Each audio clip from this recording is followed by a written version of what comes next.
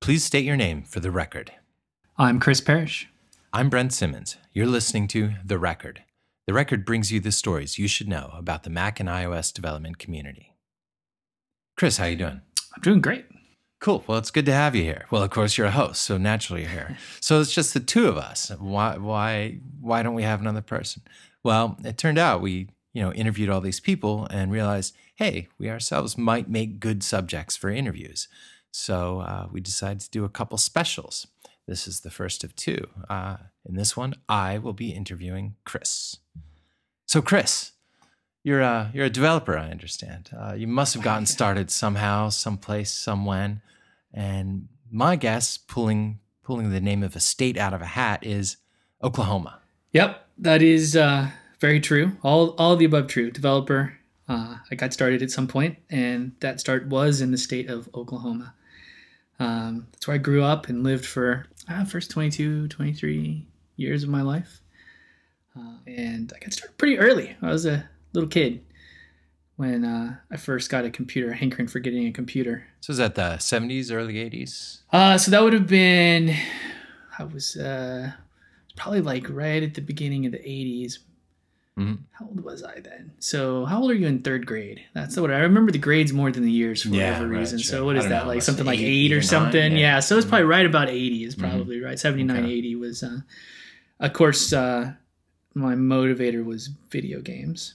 Yeah, right. Like every right. Yeah, I'm sure. Yeah. And I remember specifically what I hadn't really thought a whole lot about computers, though it was something my grandfather was always into on the side, but it was something I hadn't really. I'd seen him kind of diddling around on various computing kind of devices and programmable calculators, and at his business he had an interesting, I guess, what was probably termed a personal computer, but it was a big old thing. But I didn't really spend any time messing around on it. So it's cool though that you had family who were already into computing. Yeah, he was definitely he was kind of a mechanic engineer type person, and he worked on cars and he was interested in technology. That were the two things that he did all the time. But he ran a print shop. That's what he did. All right. So this all goes against the stereotype of Oklahoma. It is fields of grain and corn and everything. Yeah. So there are technically savvy people there, even in the My 70s grandfather was 80s. interesting. He worked for, from what I understand, I've never really, sometimes legends start when you're a kid and you just take them for granted and you don't go look them up later on Wikipedia to shatter the illusions, right? But so he got started when he was young working for the company that I was told invented the shopping cart. Now, I think they made some other things too, potentially. Geez, after the shopping cart, I would have stopped. Right. That's a lot of money. Yeah. And so he worked on like their assembly line and on the machines, keeping them running that bent metal and forged shopping carts. So that was where the good old days when they would still get rusty.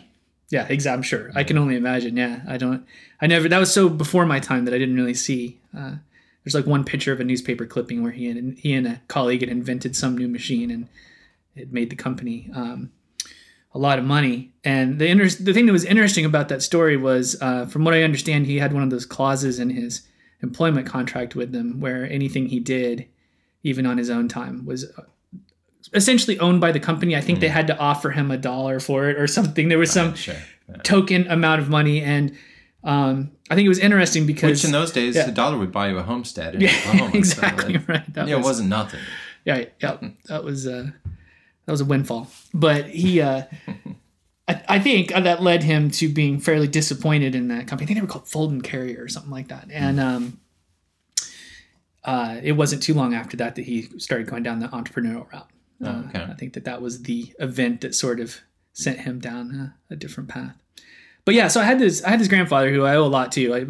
I can imagine it might come up multiple times in the conversation today. But he was definitely interested in technology, but I hadn't quite caught the computer bug. But I did enjoy like the Atari and Pong. I think he had a Pong machine and I had an Atari 2600 game system, and that was amazing. Loved it. And my dad was in family. He ran a clothing store. He was the manager of a clothing store, and he had a lot of employees, and he always got along well with most of his employees, and they would do things together. And one of his employees had a couple of teenage and young adult sons, one of which who still lived with her. And my parents were over at their house doing like a weekly card game kind of thing, spaghetti and cards and yelling and arguing about Carter and politics, right? And I remember that Pinochle and Republic. Right, exactly right. Yeah, this was at the point in which my dad was. This was probably the beginning of the end of him ever being a Democrat, because I can only put these together now from my foggy child memory, but I recall that he was a supporter for Carter and everyone else wasn't. And I remember he had a little pin on. This is right near the same event that I'm telling you about. It may have been the same night. I don't know. And I remember like someone taking his pin and stomping on it. And I think he was against the tide at that point, and he switched allegiances shortly thereafter. Yeah. I assume. Who knows if that's true? But that's what it seemed like. So her son had gotten an Apple II. Somehow, I'm not sure exactly how he acquired it, and he'd moved out and moved back in for a little while, and so he was there, and they were all playing cards and doing adult things, and I was trying to entertain myself, and he was like, "Hey, come check this out," and he had a binder full of floppy disk. Oh yeah. Of software that probably all of it pirated. I don't know. The big old right? 5 1/4 inch. Exactly. Yeah. So people would have those little. Like almost like how people store playing cards these days or whatever, like a little thing you could slide the floppies in and flip through a binder full of them. And he was showing me all the cool software he had on his computer and a lot of games. And there were games that were unlike anything I'd ever played on an Atari, right? Like some game called like Odyssey, The Complete Adventure. And it just had this depth where it had a little bit of story and complexity, and there was more text to it. And now, admittedly, by today's standards, there's nothing there. But compared to what we were playing on the Atari, I was like, wow. And the graphics were better than what you could get on the Atari. And I was stunned at how cool that was. And so I was a naive kid. And I remember probably it was the very next day going to my grandfather. I spent a lot of time with my grandparents. And I remember going to him and saying, I saw this computer. It's amazing. You're going to love this. We got to get one. Not knowing that, it was probably in the neighborhood $3,000 to $4,000. And this is a huge investment. I'm all like, we got to get one of these computers. And my grandfather was the kind of person, I think of him kind of like probably like Marco is a bit, like researches the crap out of anything before he does it, right? Every detail. So some months passed, maybe a month or longer, 2 months, in which he started researching personal computers. And maybe he'd already been doing it before that, but it wasn't too long after that he got an Apple II. And so I would go over to my grandparents' Clearly house. The best choice. Yeah. It was amazing. It was fun. And I would go over to his house about once a week. I'd usually visit them and mess around with it. And after he'd had it for a little while, a couple more months, he was like, well, why don't you take it like every other week and take it home with you and then bring it back and leave it with me? And it wasn't too long until that turned into the computer just stayed with me. Right? Nice. So, and then, cool. That's where really, I was lucky. There weren't, you can imagine in those days, not everybody had a personal computer in their house. It was kind of a rare thing to have, right? And so I was pretty lucky to have that sitting there for me to tinker on, anytime I felt like it. Yeah, I remember being, even through high school, one of the rare families that had an actual computer at home. Yeah. There was a pretty legitimate question, like, what do you do with that thing? Like, That's what all of our relatives would ask. They'd come over, aunts and uncles, grandparents, whatever. It's like, wow, cool toy. But... I mean, we didn't have a printer, so you couldn't even be like, I write papers on it. I could write something and it's stuck on a floppy disk that only someone with the same program on another Apple II can read, right? I think we eventually got the Epson MX80 dot matrix. Printer, I won one in a contest a couple years later. I don't even remember what the contest was. It was like throw your name in a fishbowl kind of thing. Raffle kind of. Yeah. And that's how I finally got a printer. I think it was winning so noisy. It was. Yeah, those were amazing. It's a workhorse though. It was a great printer. Yeah, and it must have cost like $700. Something like that. It was super expensive. That's why I didn't have a printer. I remember I had to scrounge because I won the printer but didn't have a must have been parallel, right? Parallel port, and I didn't have a Apple II didn't have a parallel port. You had to buy a card to plop in it, right? You had those 7 slots, I guess it was, and so I had to come up with like $70 to get a cheap parallel printer port that I could add to the computer so I could print from the 3 programs that I had. It's funny though, that old printer was primitive by today's standards, but in terms of like industrial quality, I mean, solid, that was a right? real solid thing. So much of today's stuff is like plastic. Yeah, and even the plastic was just kind of heftier, right? I mean, the things were made often of plastics, but they kind of had solid some sort stuff. of ability to last more than all the printers I have in my house are just like they feel like paper almost. Yeah, like the thin plastic. It's like a power supply somehow weighing the whole thing down and not destroying it's kind of amazing. Mm-hmm. So you got to, because your grandfather, you got to have a computer at home. And how long before you were starting to do programming? It was pretty close. I remember the one event that sticks out in my mind is sort of like giving me the hint that you could program these things. Like I probably did just mostly play games on it. And Apple II, you buy it and it came with some amount of software on disk, and some of them were little basic programs you could run. I'm sure I tinkered with them a little bit, but I didn't really think about that too much. But I remember playing that same game that I saw at my parents' friend's house, and it had a bug and it crashed into like the basic prom while I was playing it.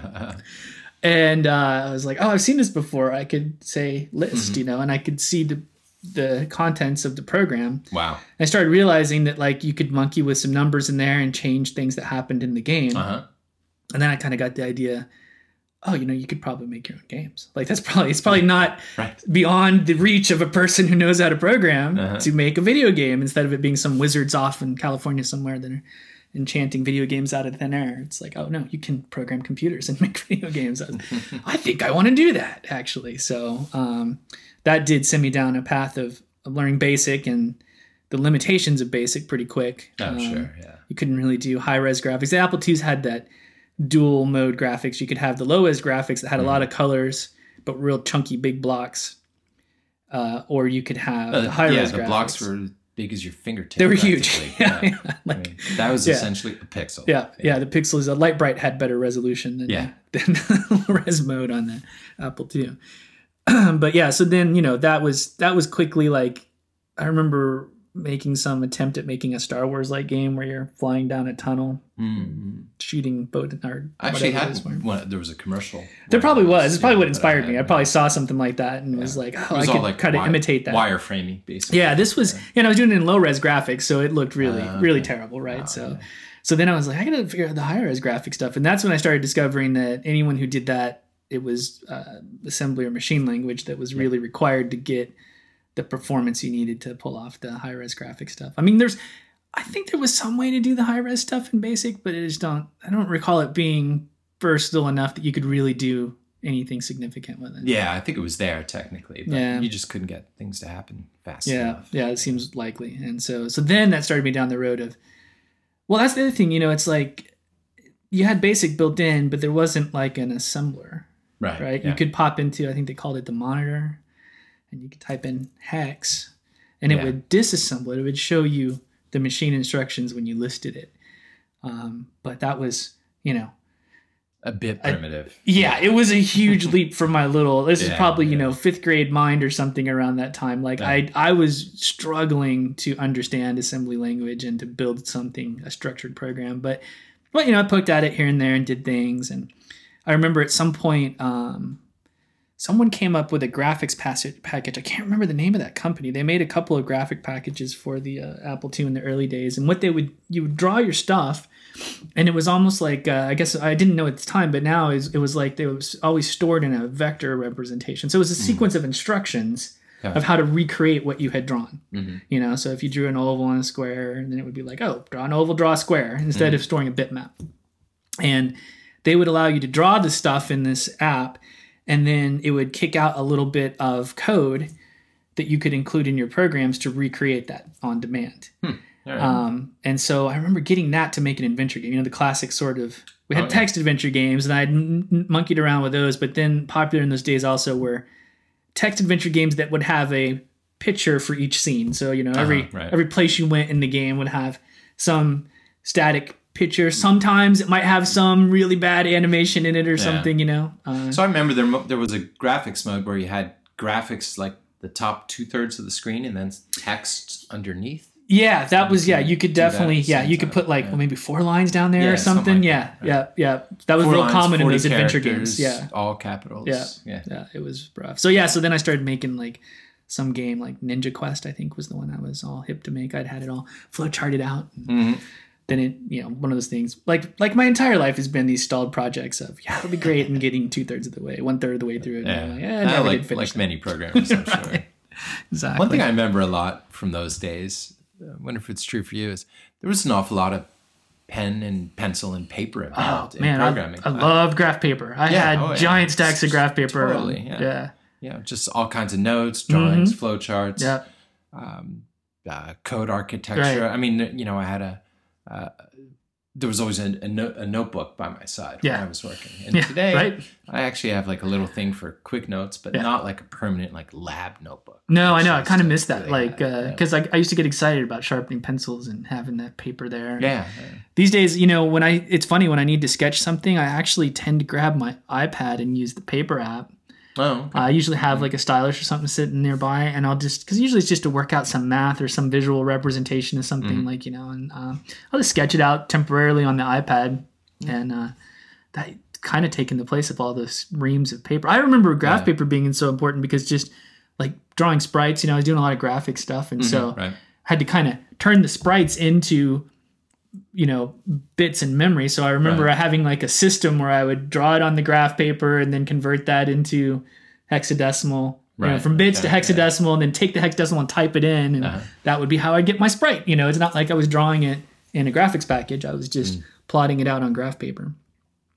It was tedious. It's amazing how much flipping time we had as kids. It's unbelievable. So at some point did you get a book on 6502 assembler? And I did, yeah. Actually you got an assembler program too. I did. I'm probably living the karma of this still today. I was a huge software pirate. I mean, I don't know, bought like probably 1/10 of the software I owned. And I do remember, getting a couple of different assemblers. Was it called Merlin, maybe? Was the big one for the Apple II at the time. I remember having that, and I think I got a Pascal compiler at some point. I never had that.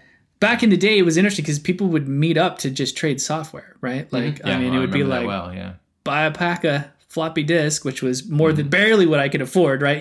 Floppy disks were not cheap, spend the afternoon copying. Yeah, just like, slow. Yeah, and that actually probably honed my programming a lot too, because learning how to defeat the copy protection on things was always an exercise in, debugging essentially, right? I mean, we would have these apps that would, I think one of the big ones was called Locksmith, and I remember Locksmith, right? Yeah. And it had a mode, like it would be able to break some things just because they'd kind of build almost like virus software probably does today, like just a repertoire of things to look for, and you could just try to break the copy protection because it's known, but they also had a bootloader. So basically it would step in and be the very first thing that ran on the computer and then let you single step through whatever your disk was that was booting up. And so you could just see every instruction it executed from the very first one. Mm-hmm.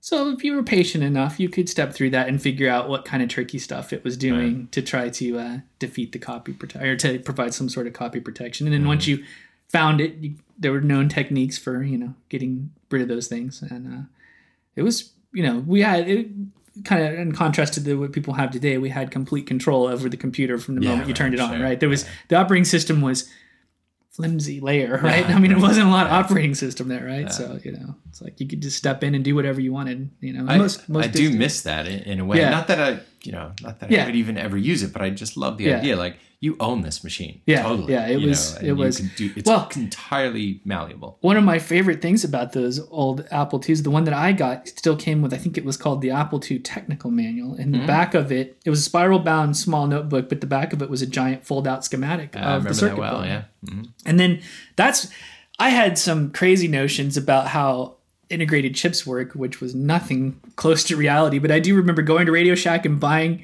chips and switching them out for the chips that were in my Apple II that, of course, was never met with success. But I was all like, there's this speech synthesis chip at Radio Shack. Let's see what happens if I plug that into one of the sockets. Surely that'll work. Yeah. Like, in retrospect, I'm like, man, I was really naive about that stuff. Like, it's a good thing I went to school at some point. It ought to work that way. I got a speech chip. It would have been cool if it was. Yeah. All that monkeying around too, I mean, I made that Apple II last what seems like forever. I don't know how long it was, but it was certainly many years.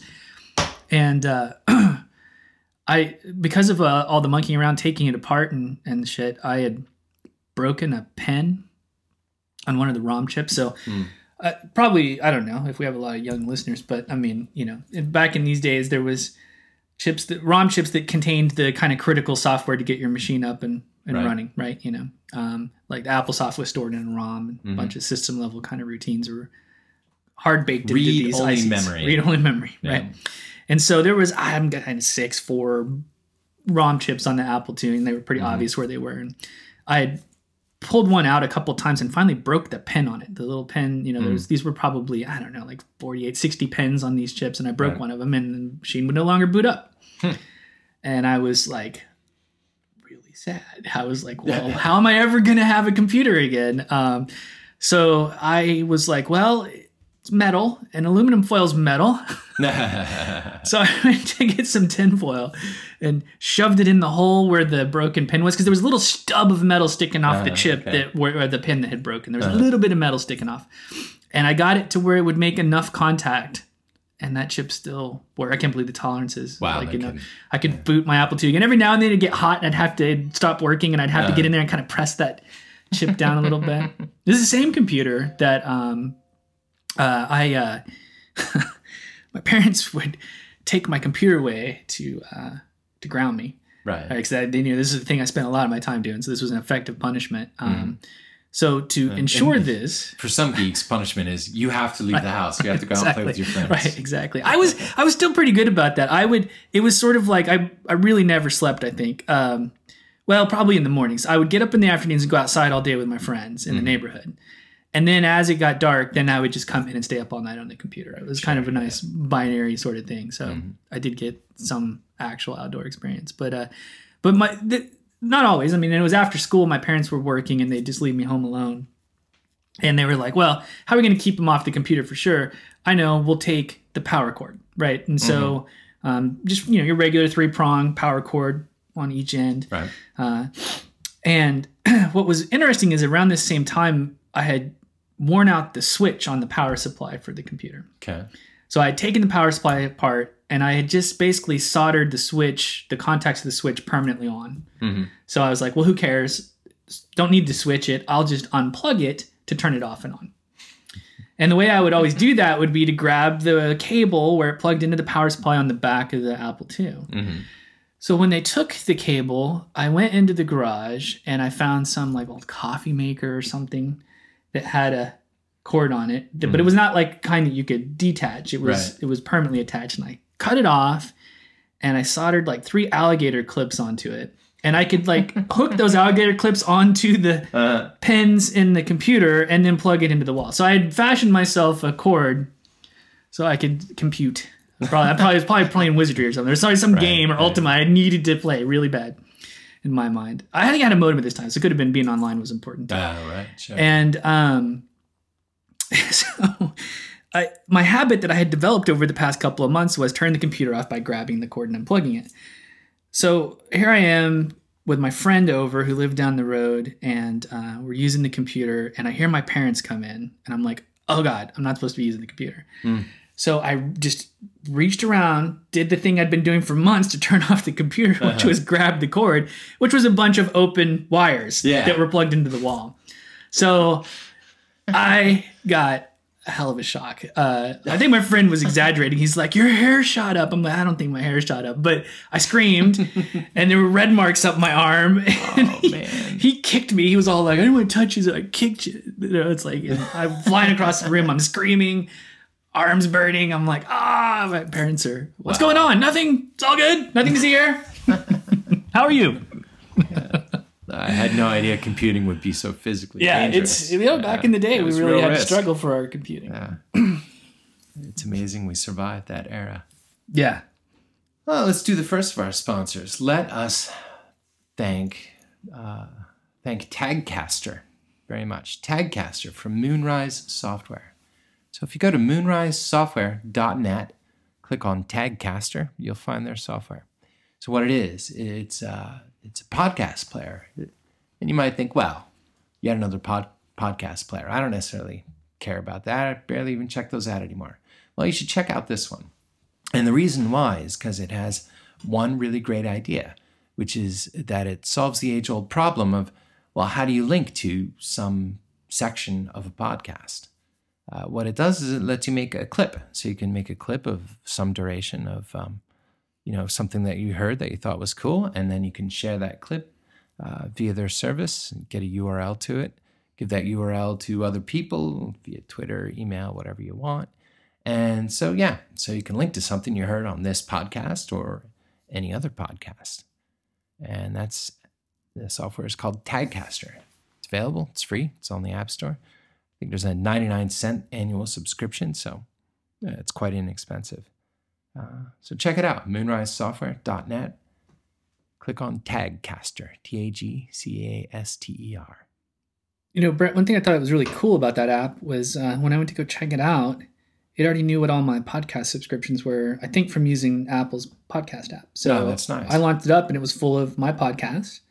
And it was kind of cool. It was kind of neat to browse through the tags that people had published of just little blips of audio from podcasts that was something they thought was kind of interesting. There was a couple of really good ones from our last episode of the record with Mike Lee. There was some neat ones in there. And I saw a good one from Incomparable with Jason Snell. It's a cool idea. Oh, that's cool. That episode with Mike certainly had a lot of quotable moments. Many quotable moments. Surprised. Yeah, and I love that. When podcasting first came out, this was considered by many to be a huge problem, compared to blogging. But this guy just went right ahead and solved it. Yeah, that's awesome. It's really cool. Anyway, thanks to Tagcaster. Back to Oklahoma.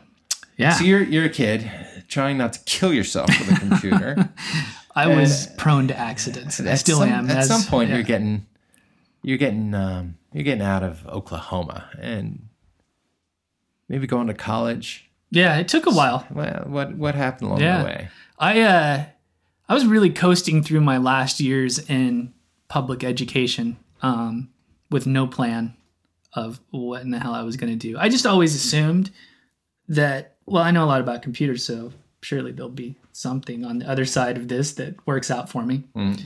And I continue to make bad plans like that to this day, I swear. But I didn't really actively kind of take charge of where my life was going at that time. And in high school, I moved out of my house and barely made it through high school by the end, because once you don't have any sort of supervision of someone writing you to get your ass to school on time and not get suspended for never going to school, it was rough. So that last year, especially senior year, barely squeaked by. But I'd been lucky that I'd done well enough on standardized tests and stuff that schools approached me, because I wouldn't have approached any schools. I think I would have probably been sitting there twiddling my thumbs, assuming that someone would take care of this for me like an idiot. And I hate to say it, but the standardized tests are like saviors for certain classes of people. Right? Myself too. My GPA was terrible, but my SATs were nearly perfect. Yeah, right. Yeah. And so that generated enough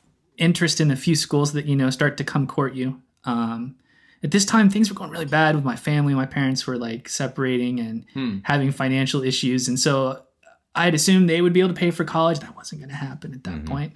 And then the University of Oklahoma came to me with hey, we'll pay for all your school. Nice. And I was like, that is very easy. I just go down the road a little ways and you'll pay for it. Maybe I should do that. But I did make the terrible mistake of not really engaging fully in college life. And instead of going to the dorms and going through that process of being a first year college student, I just got an apartment with my girlfriend and my friend and lived near campus. But not near enough. So you engaged fully with beer and whatever else. Oh, yeah. It was, I don't know if I ever went to class. I might have a couple times. It was bad. I mean, there were some classes I was motivated to go to. But that was just a dumb idea. Trying to find parking, was always enough to make me go, screw it. I'm not gonna go to that class today. And getting up in the mornings and stuff, I was just terrible. And before this and during this time, I had also been working for my grandfather. I mentioned before he had a print shop, and he had adopted desktop publishing early on. I think he might have been the first Mac purchased in the state of Oklahoma. He was on it. When he saw that coming around. Then, because he already had typesetters and various other sorts of similar equipment for doing print publishing work. And so he was excited by this idea, and he got the laser writer right when it came out. And so as a teenager and young adult, I started working for him, basically doing, kind of keeping all the computers working that they had there, handling some really simple graphics jobs. Like people would come in and they'd have their artwork done by an artist, but then they decided they wanted it in 4 different colors. And so I'd spend time in Adobe Apps chopping it up and making plates from, and adding some type here and there and doing some typesetting tasks and things like that. And then he also got one of the early image setters, a Linotronic.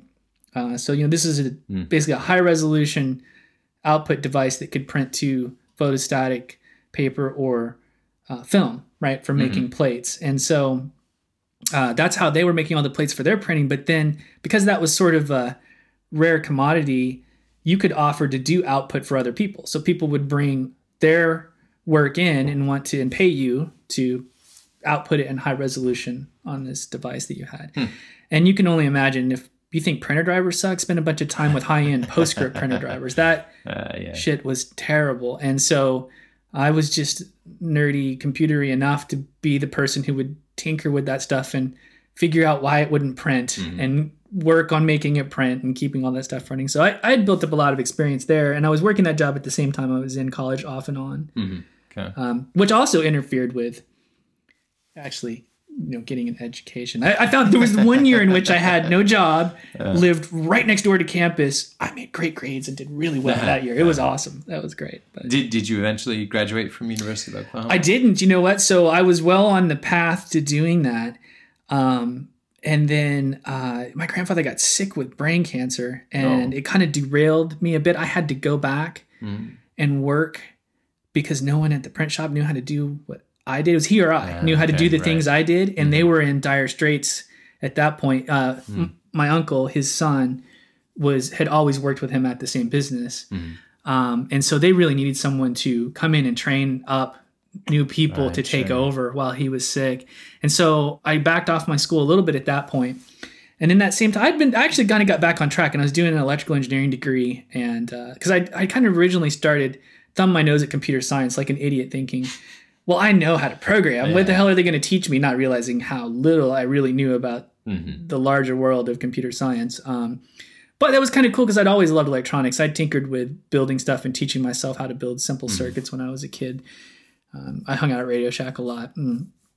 And usually... Radio Shack used to be cool. Yeah, Radio Shack used to be cool. It was like a little bit of paradise. There were many fires and explosives that happened as a result of my time at Radio Shack, definitely. But I kind of decided, well, electronics are cool, and I don't know anything about that. That seems like magic to me, while I understand computer software to some degree. And so I focused on the EE degree while I was there. Though it's what they would probably call computer engineering today, where it was like mostly digital electronics and also taking some computer science classes to kind of give you that more computer-focused electronics work. But that's nice, though, to get not just programming, but like some of the hardware. Yeah, well, being forced to really get into that math really paid off later, I think. Like kind of getting my ass kicked by how hard math could really be, and then having to fight through it was a good lesson for me, I think, and it's paid off in some ways now. But that was an interesting time. So I was about a year away from completing that EE degree. And then I just I honestly think if I were to analyze it, I would probably say it was the death of my grandfather made me feel like, why the hell have I been in Oklahoma all this time? It was sort of like, that was the anchor that I felt like was probably keeping me there. And then I was like, I don't need to be here, which was probably a bad time. I probably should just finish that year out. But I was on my way to Chicago. Is where I wanted to go. I loved Chicago. Oh, Chicago, sure, yeah. Big city, crazy parties, nightclubs, music that I liked. It was just what I thought I would do. And at the time, my roommate... Makes sense, closer than New York City or I never really went East Coast. Like, I still to this day have spent very little time on the East Coast, but in growing up in Oklahoma, I sort of kind of went up and down the Midwest was where we would travel. So Chicago was a place we would go sometimes to have fun, or, of course, like Texas, big cities in Texas, like Dallas or Houston or something, was where we would usually travel to escape the doldrums of the suburban expanse of Oklahoma City. But yeah, so I was on my way to Chicago. I was like, it's going to be great. I'm just going to go, whatever. I'll work in a gas station. There's bound to be some place that I can work in Chicago. It's a big city, right? Yeah. I can do something. Yeah. I was looking at apartments, it's like finding these cheap places where $400 a month. It's like, I think I can make this happen. But what's funny, Oklahoma is a place we used to refer to it as like the black hole. In my time in college there and with all my group of friends and criminals and just strange people that lived in Norman, Oklahoma, where I went to college, people would leave thinking they would also escape into a big city often. Sure, right. And then almost always come back. Like it never lasted more than a year, right? And so you'd see this like yo-yo of people leaving and coming back, leaving and coming back.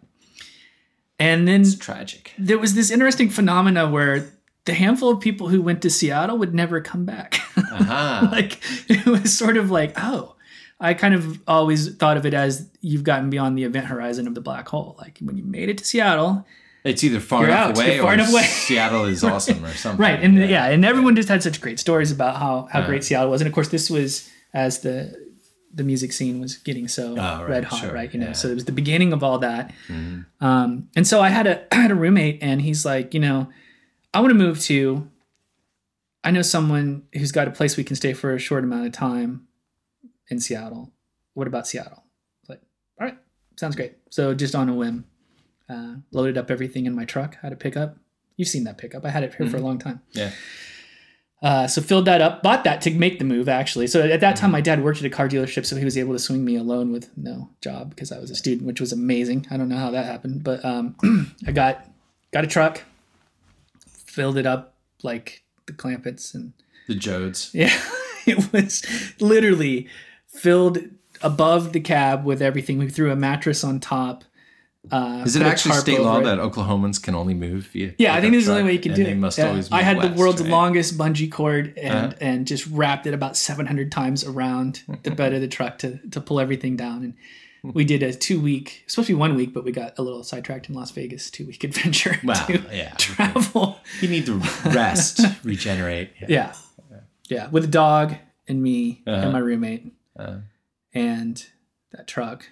The mattress on the back, so sometimes we would just sleep on it, climb up on the top of that if it was nice weather out on the way out, and just landed in Seattle randomly. Really, really fairly random in terms of how you might end up living in a different city, I think. Belltown, Capitol Hill? So at first, the apartment that we were able to latch onto for a month was up in Everett. So that was sort of home base while we were looking for jobs in Seattle. Mm-hmm, sure. And then the first place we ended up renting was, they called it Queen Anne, but really it was like Magnolia, it was right there across the street from where they put that driving range, the Interbay driving range. But were you actually on the Queen Anne side or on the Magnolia it was really side? on the, yeah. Like the fact that they advertised it as a Queen Anne apartment was a little like, what are you talking crazy. about? Like it didn't make any sense. Once I learned after I was here and sort of got the lay of the land, I was I think you took the 33 bus. It's quite possible. Yeah. That was where I was for a while. I have some really funny stories about that place. At some point, one of my roommates ended up being a stripper who was in a television show about kids with really screwed up families. It was that was a crazy situation. That place, I met some mafia guys that run the strip clubs here in Seattle. So you're having fun. I was, yeah. It was interesting, definitely. But what about your education, Chris? Education was on pause. It was on pause. What I'd gotten, the miraculous luck that had occurred was through my grandfather. I'd had all this experience with Adobe software at the print shop, so I knew how to develop. That's not fair. I could program computers. I was not a seasoned software developer in any way of like producing real usable stuff. I had only made toy stuff, for the most part, and failed attempts at video games and synthesizing software and audio software and stuff. But when I got here and was looking for jobs, I really didn't. Really, this is how dumb I am. I didn't know that there was like a tech bubble going on. Not even a bubble, but like an explosion in Seattle. I had no idea this was. Eventually, I figured out, Microsoft's from here. And I was like, that's too bad. I fucking hate Windows. That's a real bummer. Yeah. I was like, well, there must be something around here. And I remember doing a few job interviews, and everything was so Windows focused. I had some really bad job interviews because the only reason I had touched a Windows machine was to play X-Wing, that video game, the Star Wars video game. And so I had done enough. Well, that's not fair. I had done enough to learn how to play that game. And then at some point I did decide that I was going to like for real make a game, and I probably can't do that on the Mac because no one will buy it. So I had gotten a cast-off PC from my grandfather's print shop and had learned how to do 86 assembly language, which made me hate the whole platform even more. It got into the point where I built a little sprite engine where I have a little guy running around on the screen, and that's once again where I petered out. So I learned just enough about the sort of DOS Windows platform to not really ever want to do anything with it again. Right. So I was doing all these job interviews. Like I went to one of the game companies had a tech support here, and maybe it was like Sierra or somebody. And, you know, they're asking me these questions like, if you saw this blue screen of death with this error code and something GDI something, what would you tell them to do? And I'm all like, fuck, buy a Mac? I don't know. You probably shouldn't hire me. Exactly. I was like, yeah, that didn't go so well. Like, it's one of those things where you're sure you could figure it out, but I had no knowledge of how to do anything smart on Windows like that. You know, any troubleshooting kind of deep stuff like that. Then I did this interview for these guys that made CD-ROM software, like burning software and drivers for CD-ROM. Their interview was, here, take the computer science GRE. Like they had some copy of it. No kidding. I was like, all right, I'll do that. And it's like, it was all in Pascal. And I'm like, I barely remember Pascal. Like, I don't even know if I've got any of this syntax right or anything. It was weird. It was weird that it was so language specific for something that's supposed to be like a general, test. I don't know. That was a strange interview. Pascal was the language, and it was assumed that you especially for the knew Mac, right? Right? Like in fact, we kind of skipped over, but I did a lot of Mac programming in college, and I'd gotten a PowerBook Duo. I loved that computer. It was like my first real Mac that was mine. You know, I got an Apple II GS in the middle there, and I'd used it. I got really into music and synthesizers and keyboards, and I had a MIDI rig set up through that 2GS and wrote software where you could trigger samples from a keyboard on the computer and stuff, and that was really fun. But then I got that Mac, and it was like that was a sweet spot for a little while there. I feel like, we had System 7 was pretty good. 7.6 was nice. And that Duo was so, for that time, you had the little tiny computer and you could bring it home and have full color and everything. And I used it a lot. And I remember, I wanted to get into Mac programming. And all of my classes were in Pascal at that time. So I was doing Pascal stuff, because that was kind of native to the Mac. But then through the educational discount at the University of Oklahoma, I got the Think C compiler for like $100 or something. And then that was like real development. Like I was really, really cooking at that point. And so I learned C through tinkering around. Yeah, Think C was amazing. Yeah, it was awesome. It was fast too, for the day. Yeah, it had the reference for all the toolbox stuff you needed, and it was a well designed IDE, especially given how long ago that was. Like it was. I'm remembering the big yellow box. Yeah, being or maybe it was Symantec C by that Semantic point. by then. I remember the yellow box. Yeah, because I had the C++ one at some point. I remember that was C++ one that was yellow. Yeah. I got so I had developed a bit of Mac development experience on my own during those college days, and then. So I'd interviewed at the CD-ROM place, and they're like, "Oh, we want to offer you this job," but it wasn't like development. It was like, it was I think it was some sort of like white box testing. They wanted someone who knew enough that they could test and write test suites and things for code. Right. But man, it kind of sounded boring working on CD-ROM software. But yeah, during that time, I was still looking in the newspaper, and I saw Adobe had a call for jobs, and I'm like, "What? Adobe's in Seattle?" It's like, oh, of course I should go apply there. Yeah, right. I knew that. And I aced that interview because I was in my comfort zone, right? It's like... You're like, sure, I'll write PostScript by hand. And, yeah. So that's how I finally got employed without an education. Okay. Was more dumb luck, really, I think. But happy to have it. Yeah. The entire industry is built on dumb luck. It's probably true. It's probably true. Feel like Adobe. So you're working as a tester, support? Yeah, I kind of clawed my way up through the ranks at Adobe. So I started doing tech support for PageMaker. They had a huge tech support team for PageMaker. PageMaker still made a lot of money at that time. I suppose we might have PageMaker was the desktop publishing revolution. Really was. Just about. Yeah. I mean, Quark came in later, but PageMaker, that was the thing. It made it viable, really. Yeah, it really did. And accessible to a lot of people. So yeah, that was an interesting time. I mean, it was fun working for a big company, and I had a lot of respect for Adobe. I mean, I was very happy to be able to say, yeah, I work for Adobe. I mean, it was a good time for that, but I had to do a lot of Windows tech support. That was really painful. They had just done that. So you couldn't just be like the Mac support. No, everybody did both. Yeah. Okay. Which was probably smart, but I mean, there were people, I think, as you escalated cases beyond your ability. I never was very comfortable with that. I always wanted to solve it no matter what. But generally, there were, as you went up, if I recall, in the upper tiers, there were people who were a little more specialized on one platform or another sometimes. But generally, most people worked with both platforms. And that was during the time in which, do you remember Win32s? And that it's like let you bootstrap. How did it work? Would it let you bootstrap like 32-bit software on the 16-bit operating system? What did it even do? I can't even remember, but it was a complete hack. Maybe it was the other way around. Maybe it was no, because it was Win32s. We weren't doing 64-bit computing at that time, so it must have been to allow 32-bit software to creep along on a 16-bit operating system. Okay. And it was terrible, a disaster. Yeah. And also at this time, so this is when Adobe had just merged with Aldus. Like I got in right after that had all settled down. So it was, this group here was essentially Aldus.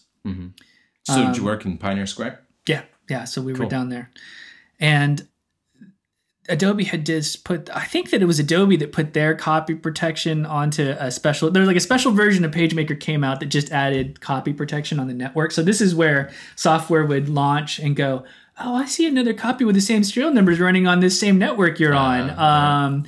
You know, I'm not going to let you launch. And that thing was so ridiculously buggy on the various Windows networks that could be out there that I remember one of our solutions in tech support was, if they're just having problems, order them a set of disks that doesn't have the copy protection and send it to them. I was like, at some point you're like, okay, I did the 3 things.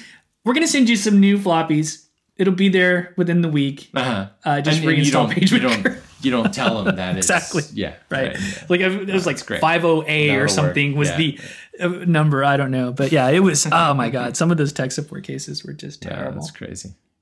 It's a different era though, where you could contact tech support and be patient enough to accept that something will come in the mail. Yeah, right. I know. I mean, instead of like, no, I want the answer. That was a terrible situation for some people too, because I mean, you know, usually by the time someone calls on tech support, there's usually some urgency on the other side, right? Like often it's a we're printing deadline. Tomorrow, right? Yeah. We had some legendary phone calls that got recorded and passed around from people who just absolutely lost their minds. Like you just can't believe it. Like they're having a nervous breakdown on the phone with you, sort of like. It could be real money, real. Yeah, I mean, just the panic, right? You know, that people get into. I remember this one woman going crazy, screaming about heads rolling. There'll be blood in the streets. It was a good 10-minute screaming tirade of just pure violence.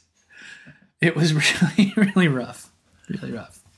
Well, speaking of panic, we should talk about our next sponsor. That's a great idea. We're going to talk about Hover. Hover's a domain name registrar, hover.com. And so if you use the promotional code PANIC, P-A-N-I-C, you can get 10% off your first purchase at Hover. So I panicked. Yeah. You may know my story. I do. Which is that I had my main domains, ranchero.com and essential.com, registered at Network Solutions because they're registered so long ago. Network Solutions was the only way to go, the only game in town. Anyway, Network Solutions sends me email out of the blue. They're going to charge me $1,650 for the first year and $1,350 every subsequent year for some kind of security that I didn't ask for and didn't want. And furthermore, in order to not pay all that money, I had to opt out. And furthermore, to opt out, I had to actually call them on the phone. I couldn't believe this was true. They have like a Twitter kind of, NetSol Cares, I think it was, account. So I asked that account if this email was true. It turns out to be true.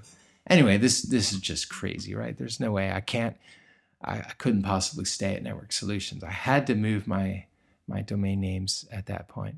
So I did some research, and it turns out that the domain name that everyone that I respect really, really likes is Hover. And I wasn't surprised. I'm always hearing people talk about Hover. Hover is fantastic. Well, I had the experience myself of moving my domain names from Network Solutions to Hover. And you know what happened? Well, it was easy, at least on the Hover side. Network Solutions is another story. But Hover was easy and less expensive too. And they have a great site, great support. They help me out. And I couldn't be happier. So now I have a bunch of other domain names that I will also move over to Hover because, I like their service a ton, and I recommend it. Very highly. I personally use it. It's great stuff. Hover.com. Use the promo code PANIC, PANIC, for 10% off your first purchase. You know what I think is awesome about Hover is they're making it easy for people. I've been amazed at how any ordinary person could possibly have registered a domain name for like the past 2 decades. Like most of the places, their websites to control and manage your DNS and what you have to know about DNS and understand just to get some simple things going. I always face it with great frustration, and I'm supposed to be kind of good at this stuff. I don't understand. Yeah, right, sure. It's like saying, it's really hard to get a phone number. Like, it shouldn't be hard to acquire a phone number, right? And it's like, it's great that there's a company that's really making this absolutely approachable.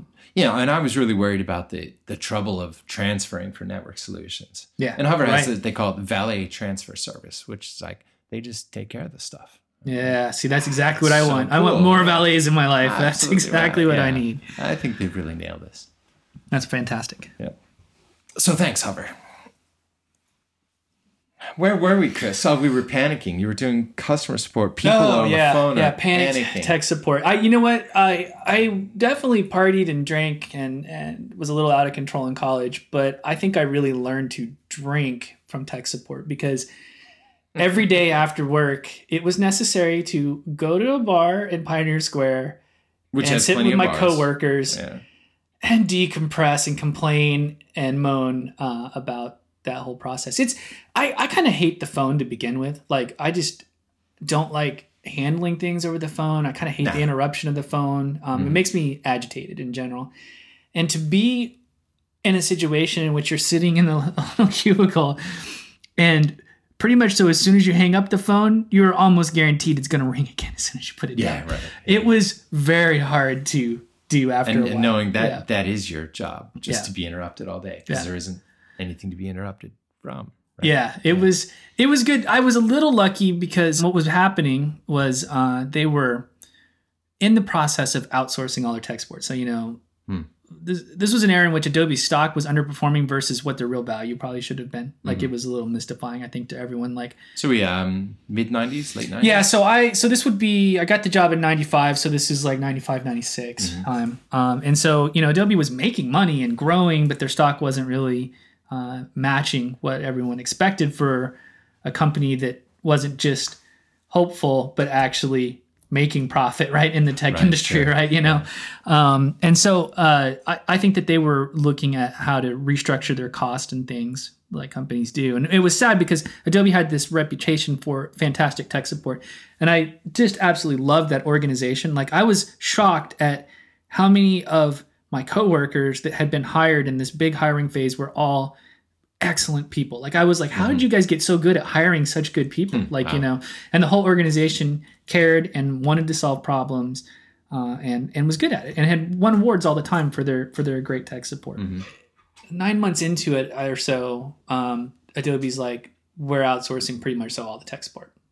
And it went to a company here in Seattle. They're all over, but Keen, big consulting kind of huge company. And so they were like, we have to terminate your job here. This was a contract position I started in, so it wasn't like a full salaried employee kind of thing. And they're like, but these guys need you guys. So if you want to go work there. And at that time I didn't really have any savings and was like, I probably should take a job. That sounds like a good idea, having a job. Money. It's expensive living in this damn city. Yeah. And so I went over to the outsourcer, and then I saw what was funny was, we we handled sometimes the cases that didn't get solved at the outsourcer because people got frustrated and hung up. And I'd gotten a really good reputation of being really good at solving the problems. I just, because of my impatience of being on the phone, I would never let people derail the thing. And I would never believe them when they told me something that I was convinced wasn't true. And so people would make fun of me all the time because I would just be like, are you sure? Could you just try that again? And people would listen to it and they're like, you always do that. I'm like, because I know this is not true. And then eventually you'd find that like, yes, I really didn't restart it. I'm sorry. And, they would restart it or whatever, And so I'd gotten really good at solving a lot of the cases. And we went over to the outsourcer, and the people there, it wasn't their fault. The people there just had no training and no tools with which to actually solve these problems, right? Because it was just a terrible sort of like, from what I understood, I don't know if this is true, they had described that the contract worked along the lines where the call volume was how they were paid. And so that was sort of like the wrong incentive for solving problems. So they rarely, their whole first line of training wasn't really about solving problems as much as getting people off the phone. Right. Right. So you could not solve a million problems. Exactly. It was really easy to do that. So I to prove a point, I feel bad for all the people on the other end of this, but to prove the point, I set their record for calls in one day by following their system to the letter and dispensing with people in a rapid fashion on the call support. And so that was great because that got me a promotion in their eyes, which was funny. The day I got promoted, I knew there was some QA jobs coming up at Adobe, and I kept calling the recruiter guy there, and I'm like, listen, you got to get me back to Adobe. Like, I cannot handle working. At the time, I had blue hair, and this was a very conservative company, and they were just I remember going in the first job, and they were looking at me, and they're like, they did not want to hire me. They didn't want me anywhere in that building. But they didn't have a choice because no one else could do Illustrator tech support. I did Illustrator and PageMaker, and they really, really needed me there. They were just kind of looking at me like, you, God. It's funny because you think, Adobe's a conservative company, but they make the software that artists use. Yeah. And Adobe itself was always very, the San Jose offices were more conservative and corporate, but the Seattle Aldous offices have always been a place where freaks of all nature came to work. It was good. It was fun. It was a great environment. I really liked the Adobe offices here. Not to say anything bad about the ones in San Jose, but the few times I was there, it was more stuffy. It felt like and a little more corporate kind of feel. Having the offices in Fremont, that's like it's got to be Fremont-like. Yeah, exactly. Right? Yeah. So this outsourcer people, they hated me, and but they loved me at the same time because I could blaze through their calls. So I loved it. The day I got the promotion was also the day I got notified that I to come take the job back at Adobe. And so I was like, great, love the promotion. I'm quitting. Okay. See you guys. Nice. It was painful place to work. It was probably the most obnoxious I've ever been in a job because I hated it so much. It brought out the very worst in me. I think it was terrible thing. So thank goodness for Adobe. Then. Getting back was great. So with testing, was it just like user interface testing, or were you writing code? So what was really cool was the very first job that I got back there, they had built up a huge suite of automated tests that ran in this it's kind of a language or a package called, I think it was called QA Partner. And so it was almost like an IDE or scripting environment that you could use to drive software on Mac or Windows. You could write one script and maybe even other platforms too. But was this developed in-house or something? No, it was actually something they licensed and used. And I don't, eventually I learned why this was not the way to go. This was probably forever tainted me from test-driven development because... Which is over now. Yeah, right. Exactly. Thank God, because I skipped the whole thing. Worked out perfectly. They paid me a lot of money relatively to maintain this huge suite of tests, and I added to them and kept them running, and they were finicky and they'd break all the time because it was really driving the UI. I mean, it was like, where's that button? Let me click that button, and the button would change and I couldn't click it anymore, and things would go bad. And so I spent a lot of time making these things work, and I think maybe it caught one bug in the entire time that I remember being in charge of running it. Right. So I did do something a little closer to white box testing in that job. But this was also the time in which what would be InDesign was being incubated. And there was not a clear picture about how these products were going to go going forward. So for a period of time, there was going to be InDesign and PageMaker. And InDesign was going to target a high-end audience, and PageMaker was going to continue to...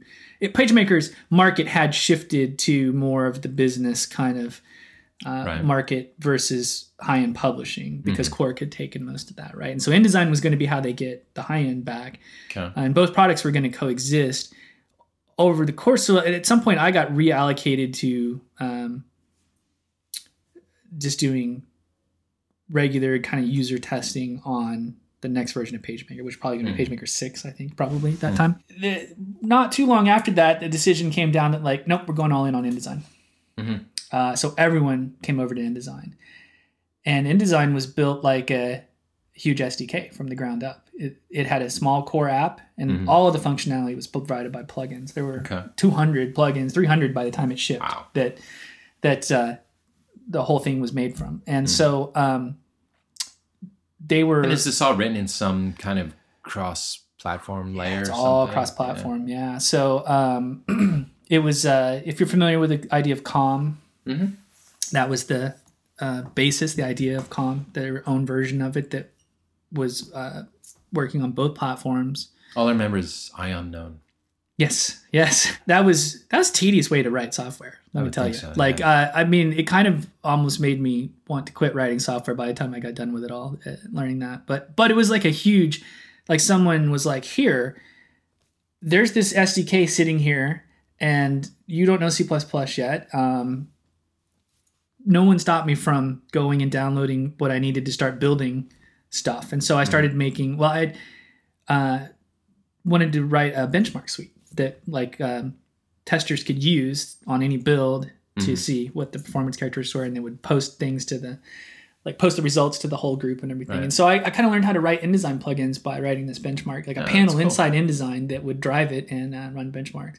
And so that got me shifted over to doing white box QA. And so we did a lot of really cool stuff developing for InDesign in a testing capacity. And so I spent a lot of time doing that, and then eventually moved over to pure development on InDesign and related products. And InDesign was a big success for Adobe. It was like the thing. I think it was the last thing I was really, really proud of Adobe doing, because they had to stick it out. They had to go, we just poured a crap ton of money. I mean, it was a great education. I'd always wondered how to... team of people contribute to one piece of software. I mean, when we were going to school, I'd imagine you didn't use version control in any, right? Like, I mean, how long was it before you first used version control, right? I mean, right? I mean... must have been like 2001 or something. Right, yeah. And so I had no idea how any of that worked. How do you divide up tasks among people? How do you integrate all these code changes together and stuff? So it was a great education in some of the primitive at the time tools. Like, I think we were on CVS when we started, but we moved over to Perforce pretty quick. The difference between CVS and nothing is huge. Right. Oh, no, it wasn't CVS. It was the Microsoft thing. What was it called? SourceForge or something? No, what was it called? SourceSafe. SourceSafe. Yeah, that's what it was. I remember. And there was some weird Mac client for that was That's right. Terrible. I forgot. I used SourceSafe. The Code Warrior guys made the Mac client, and it was terrible. Yes, terrible. Absolutely. I might have mentioned this in one of our previous podcasts, but we used, at the beginning of InDesign, it used Code Warrior for Windows. So most of the people who were in the early stages of it seemed to favor the Mac. I mean, every engineer was expected to do both, but once again, we had people who were specialized into certain areas sometimes. But it was kind of all built up in Code Warrior. It's like, well, we're going to have a Windows version of this. And it's like, oh, let's use Code Warrior for Windows. And then some of the Windows guys came on board and were like, are you crazy? This is generating some garbage code. They're like, we can't do this. And so eventually we did end up using Visual Studio is pretty good for a long time. Yeah. And I think that Code Warrior was fine. The strength of Code Warrior was that cross compiler in the back. I mean, that was like their kind of thing, right? And that's why they got so much traction in the game console industry, I think, because they could build this IDE that would spit out code for all the various custom hardware for the game consoles. But I just think that their window versus the tuning that you could get from years of Visual Studio. Of course, yeah. I just don't think Code Warrior had the resources to make their compiler compete. In that regard. So it was okay, but not going to generate a product like InDesign that needed to be as fast as possible because it was a beast, right? I mean, InDesign was slow. It was one of those, it felt like OS 10 was slow at that time. Everything was just like, like it was huge. It all caught up and was great. But I remember after really switching to OS 10, I think probably during the public betas, But then I'd have one old machine that ran OS 8 or OS 9 or whatever, and then I'd go do anything on that machine, and it seemed so fast. It was just incredible. Right. It was tough, though. I do have to admit, like, I was a Mac guy during that time, and I had the Windows machine in my office, and I would never develop on the Windows machine. I would just usually debug on it because Visual Studio actually had a better debugger in a lot of cases. And it was painful to debug InDesign. To launch the debug build would take 2 or 3 minutes. Yeah. And so, you wanted to get the most out of your session without having to restart it, right? Like, there's no, like I do today, like, oh, do that again. Oh, do it again. Oh, run it again. Oh, I'm going to do it 3 more times just to see if that really is it. Like, no, it was massive. I mean, building InDesign at that time. Yeah, these days I'll think nothing. I'm like, I'll just clean the build and then. Right? You just go again, It's like, it's no big deal. But it was painful. And what killed me was just the number of times you would introduce a bug that would flat out crash your Mac. Like, that was the killer, right? Yeah, like everything was acceptable except for that. And so it was hard to debug on my Mac with such a just piggish app, It took so long to build, so long to run. So I did spend a lot of time getting to know Visual Studio's debugger in those days. But I did all my sort of architecting and writing code on my Mac, and then fixed it over on the other side usually. But it was something else.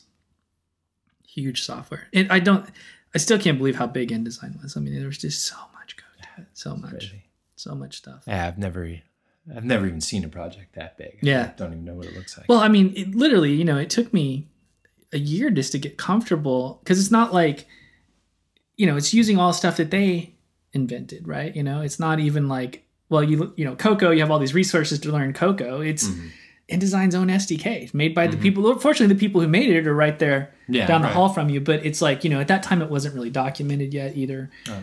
So, it was really a challenge to learn to develop in that environment. I bet. And the unfortunate consequence was, well, maybe fortunate in the end, was it made me hate C++. So, well, that's just good taste. Yeah, it might be. C++. At first, I just thought I was a dummy, which is probably true. But eventually, I kind of realized, it doesn't actually have to be this hard. Yeah, there are ways to do this that aren't this hard, actually. So, every other object-oriented programming language is better. I think, or at least it's. You just are given so much rope to hang yourself with in C++. Right, I mean, I'm sure you could write stuff that was a pleasure to use in C++, but it just didn't happen very often. A discipline subset, if everyone could agree on it, et cetera, et cetera. Something that you might find entertaining. I don't know if I've ever told you this, but we've talked about OpenDoc before, Apple's technology that failed. Several of the OpenDoc guys came to work on that team. And they brought the OpenDoc resource compiler. And that's what InDesign used to build its resources, was the really modified version of ODFRC. ODFRC. So it was a cross-platform way to define your resources. So, all the panels and buttons and menus and various UI elements and even some other things were all defined in this language kind of, and we had a compiler you could plug into CodeWarrior or Visual Studio, and it would assemble up the resources. Cool. Yeah, everything was cross-platform. It was kind of cool as a developer. I mean, I'm probably more of a person who would have enjoyed, making the Mac side of it rather than writing the cross-platform part of it. But people had abstracted away everything so that over the course of time, I spent very little time in either platform's SDK. There was occasionally be areas where we were doing something new with the UI, and there would need to go down and tinker with some of the, platform SDK. But most of the time, you just wrote the software in InDesign's SDK. Oh, okay. And then Adobe had a huge, their graphics library was common to all the major apps, so that you could basically draw and generate stuff on the screen or accurate PostScript, right? So that was super important for all those apps. And so that was all a common thing that all the products shared, built by a team of engineers who were specialized in that. So, but it was huge stuff. Well, before we break you out of Adobe, we'll take a last sponsor break here. Yeah. Let me tell you about Igloo Software. Igloo Software has a great tagline. Igloo Software is an intranet you'll actually like. So what it is it's an intranet, and you're actually going to like it. But that's true. So you want to work together with some people, and you want micro blogging and sharing and statuses and all that kind of stuff. That's what Igloo provides, and it is free for, I think it is up to 10 people, and after that, you can try it out with a small team, and after that, you can pay more if you want to get more people. But it's free for up to 10 people. And you can go learn about it at igloosoftware.com/therecord. It's got shared calendars even. Every part of it's social. There's commenting on pretty much everything. And you got control over page layout and all this kind of stuff. It's really cool. You're actually going to like it. It's an intranet you're actually going to like. igloosoftware.com/therecord. Beats the heck out of SharePoint. Thank God someone's beating the heck out of SharePoint. No kidding. No kidding. I actually did, I have some SharePoint experience. Company I used to work for, Newsgator, did SharePoint plugins. So they lived and breathed SharePoint, and I actually had to use it sometimes. And, I really like Microsoft Azure. I really hate Microsoft SharePoint. I believe that. Oddly enough, I have a tiny bit of SharePoint experience, though I think it's locked away in a trauma center in my brain. But that's where it belongs. Yeah. Yeah, we picked up a contract once doing a little work for Adobe, and they wanted to integrate a product that they had with SharePoint, and we wrote the adapter for that. I've heard even the APIs can cause trauma. It was so bad. It was so hard to figure out how to do that, and it was trying to map their structure onto this other structure that Adobe had. And I was done with that. Yeah, I was done with that. Thank God for the iPhone. Well, if anyone out there is, wants to not be traumatized, go to igloosoftware.com/therecord. Nice. Thanks, Igloo. You're in Adobe. You're working on InDesign. Yeah, at that point, but started to move over to secret projects. Secret projects, yeah, okay. Yeah, that was still secret. No, I don't think it matters now. Yeah. The main thing, I had gotten derailed for a little bit into a Java-based project there that was sort of, if you've ever been a part of the print publishing world, they, much like as software developers, we need to coordinate things with source control and issue trackers and whatnot. People making magazines and newspapers every day need kind of, support systems to let them organize all their assets and get their stuff produced properly. So there's a huge industry out there that builds custom software or software that is customized for particular clients around Adobe applications in the Creative Suite. Mm-hmm. And InDesign in particular. Quark, this was one of Quark's big strengths. So a big thing InDesign had to do was offer all that same ability up for people to go in and customize workflows and software to provide to these big publishers, particularly newspapers, rely on that because they produce every day. They've got to really streamline stuff, right? Yeah, right, makes sense. So I had worked on a project that Adobe was going to do internally to provide a system like that, and they decided that it was better to just let the partners do that at some point, and they kind of abandoned that project. So I started off on a Java project at some point there, and then came back into the InDesign fold.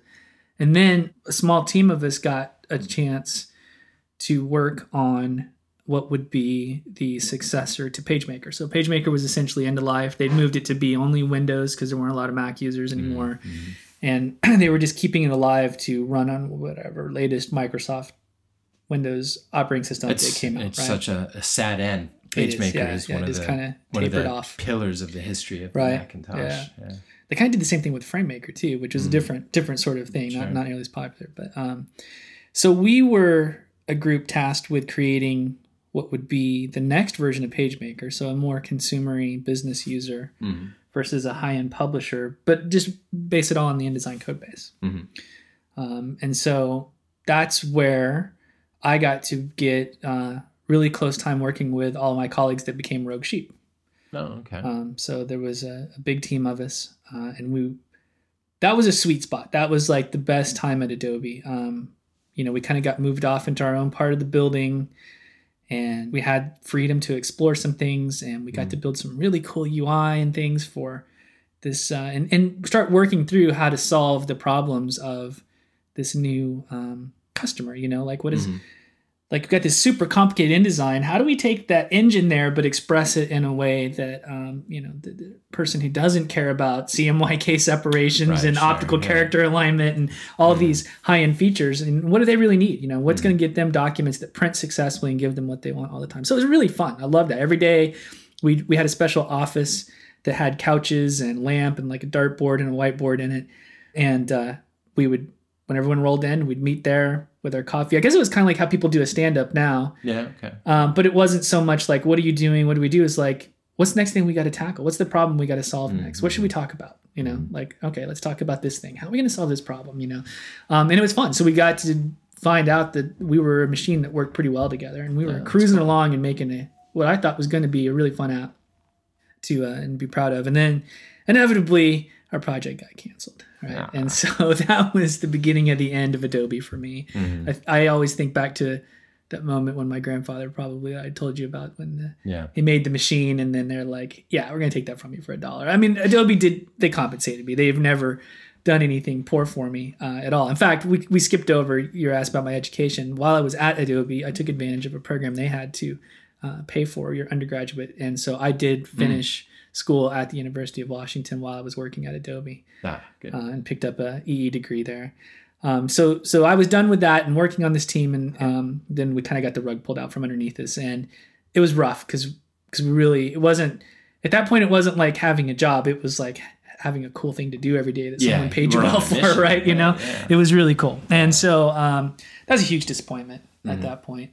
And we kind of got spread to the winds a bit. I mean, we were all still in the same office that we still hung out, but we were all working in small groups on different things, and floundering about. And I was just getting this feeling while I was there that I didn't want to just be, I always call it a code monkey. I just didn't want to be a person who someone told me what to build and handed me the designs and told me how to do it. And then I just go implement that and go along.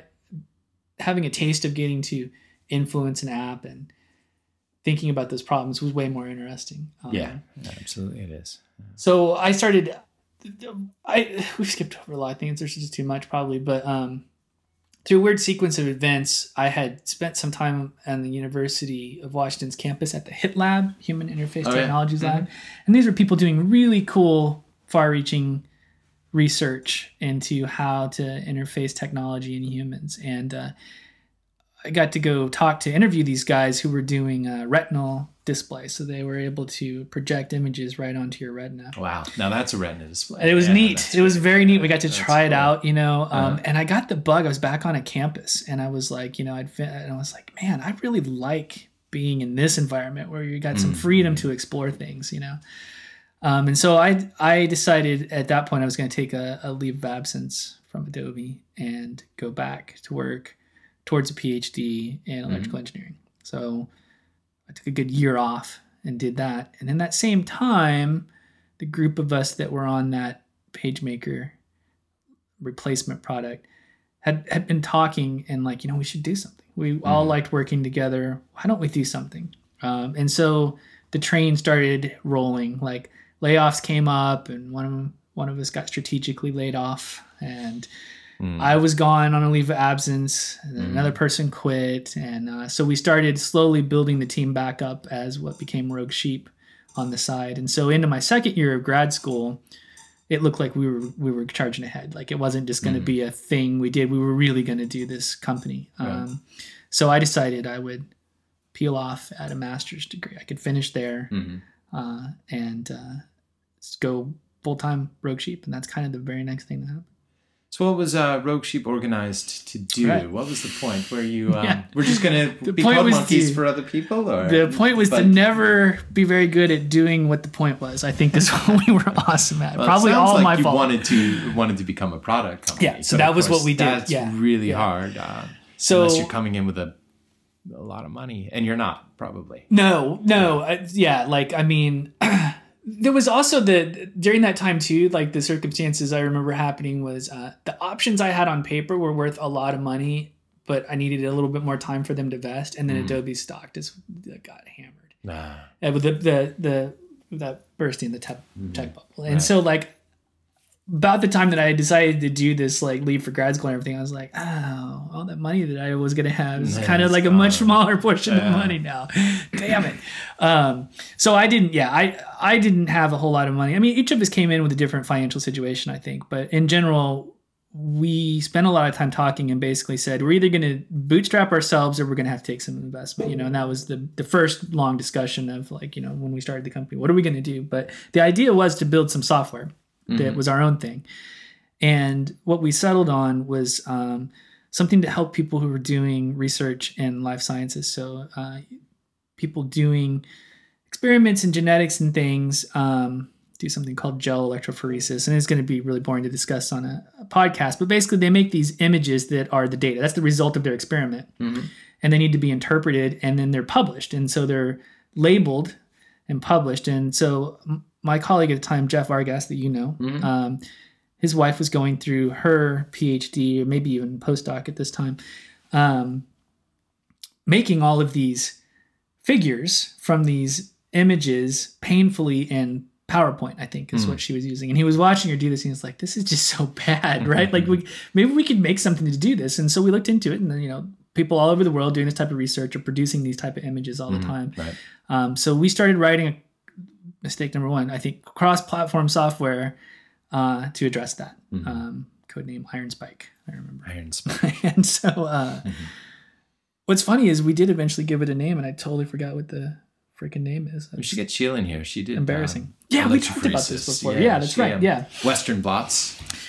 Yeah, right? Yeah, so you've seen them. You know what the kind of thing I'm talking about, right? And so all the research journals, this is what is published, and people are producing these all the time. And we had some ambitions that, like, step one was like, just make it easy to generate these labels. And so Jeff and I wrote this cool little algorithm to analyze the images and find the lanes and kind of pre-populate, like, maybe you want a label here. If you do, just click, basically. So we built a pretty cool piece of software. At some point along the line, well, the classic thing that happens, right? Do we go get funding, or do we bootstrap ourselves? And we looked at our development timeline, and it's like, well, we're not going to finance it with our own money. So do we go get the funding from someone else? We all felt a little uncomfortable with that. We were just like, kind of want to be a little more in control of our own destiny. Weren't sure how much time would we spend just trying to get money, making this pitch over, while we could just maybe just build it and get it done. Yeah. So what do we do to give ourselves the runway to do this? Well, let's do some contracting, right? And so there was a high demand at that moment for developers that could do InDesign. I mean, who knows InDesign, right? There's like nobody. And so now suddenly we're like 5 dudes who built InDesign who are available to help you create your software. And so we got involved in some huge contracts that were for companies that were building systems for like all of the Guardian. And so you guys knew the SDK. And right. Yeah. So like we knew secrets that no one else knew about how to get things done. Right.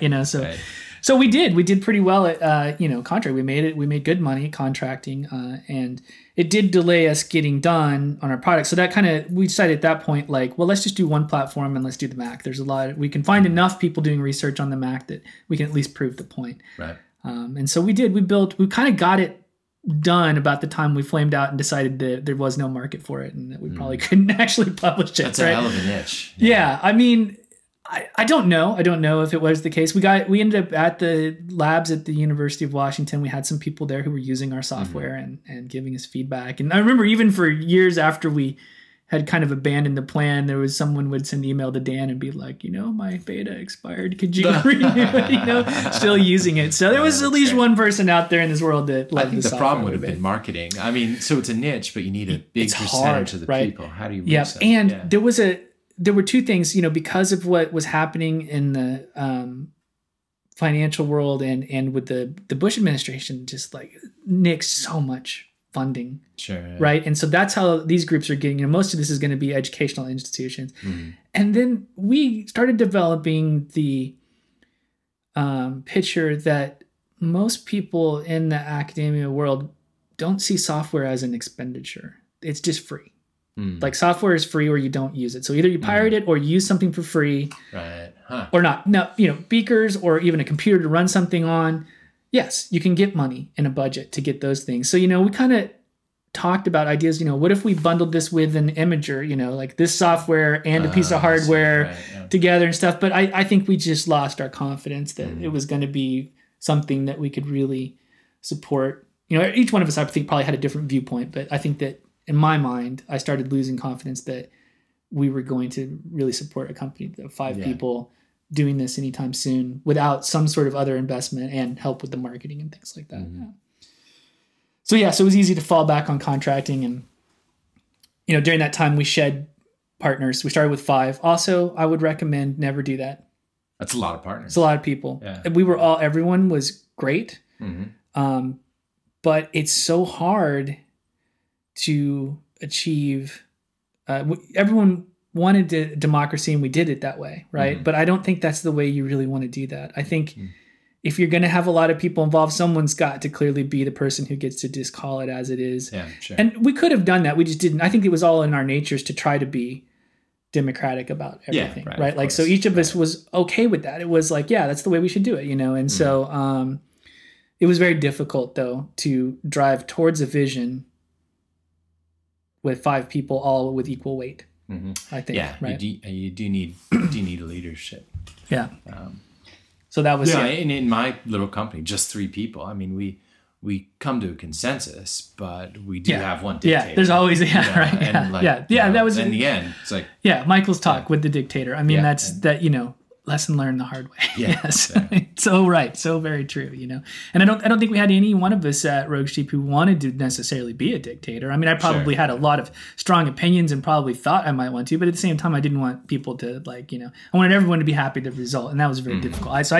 I know I did a personally bad job of being very good at steering things because I did want to somehow get us where everyone was happy, and it was really hard to do that. Mm-hmm. I think not because anybody. It's just hard to do that in general. It doesn't matter who the 5 people are, So, well, you did have, I would say, at least one really nice success with Postage. Yeah, it was a really interesting little accident. Award. Yeah, and that was the first year of the iPhone 80As, I think. Basically, well, they had this sort of pre-SDK 80As. You remember, like before you could really ship apps. Because that's when Twitterific got one, right? Oh, that's right. I think, as I recall, that it was right before you could actually send them to the store, but they did want to see what people had done that was cool. Okay, right. So there was a series of 80As there, but then when they were the first ones that were like live App Store. Right, okay.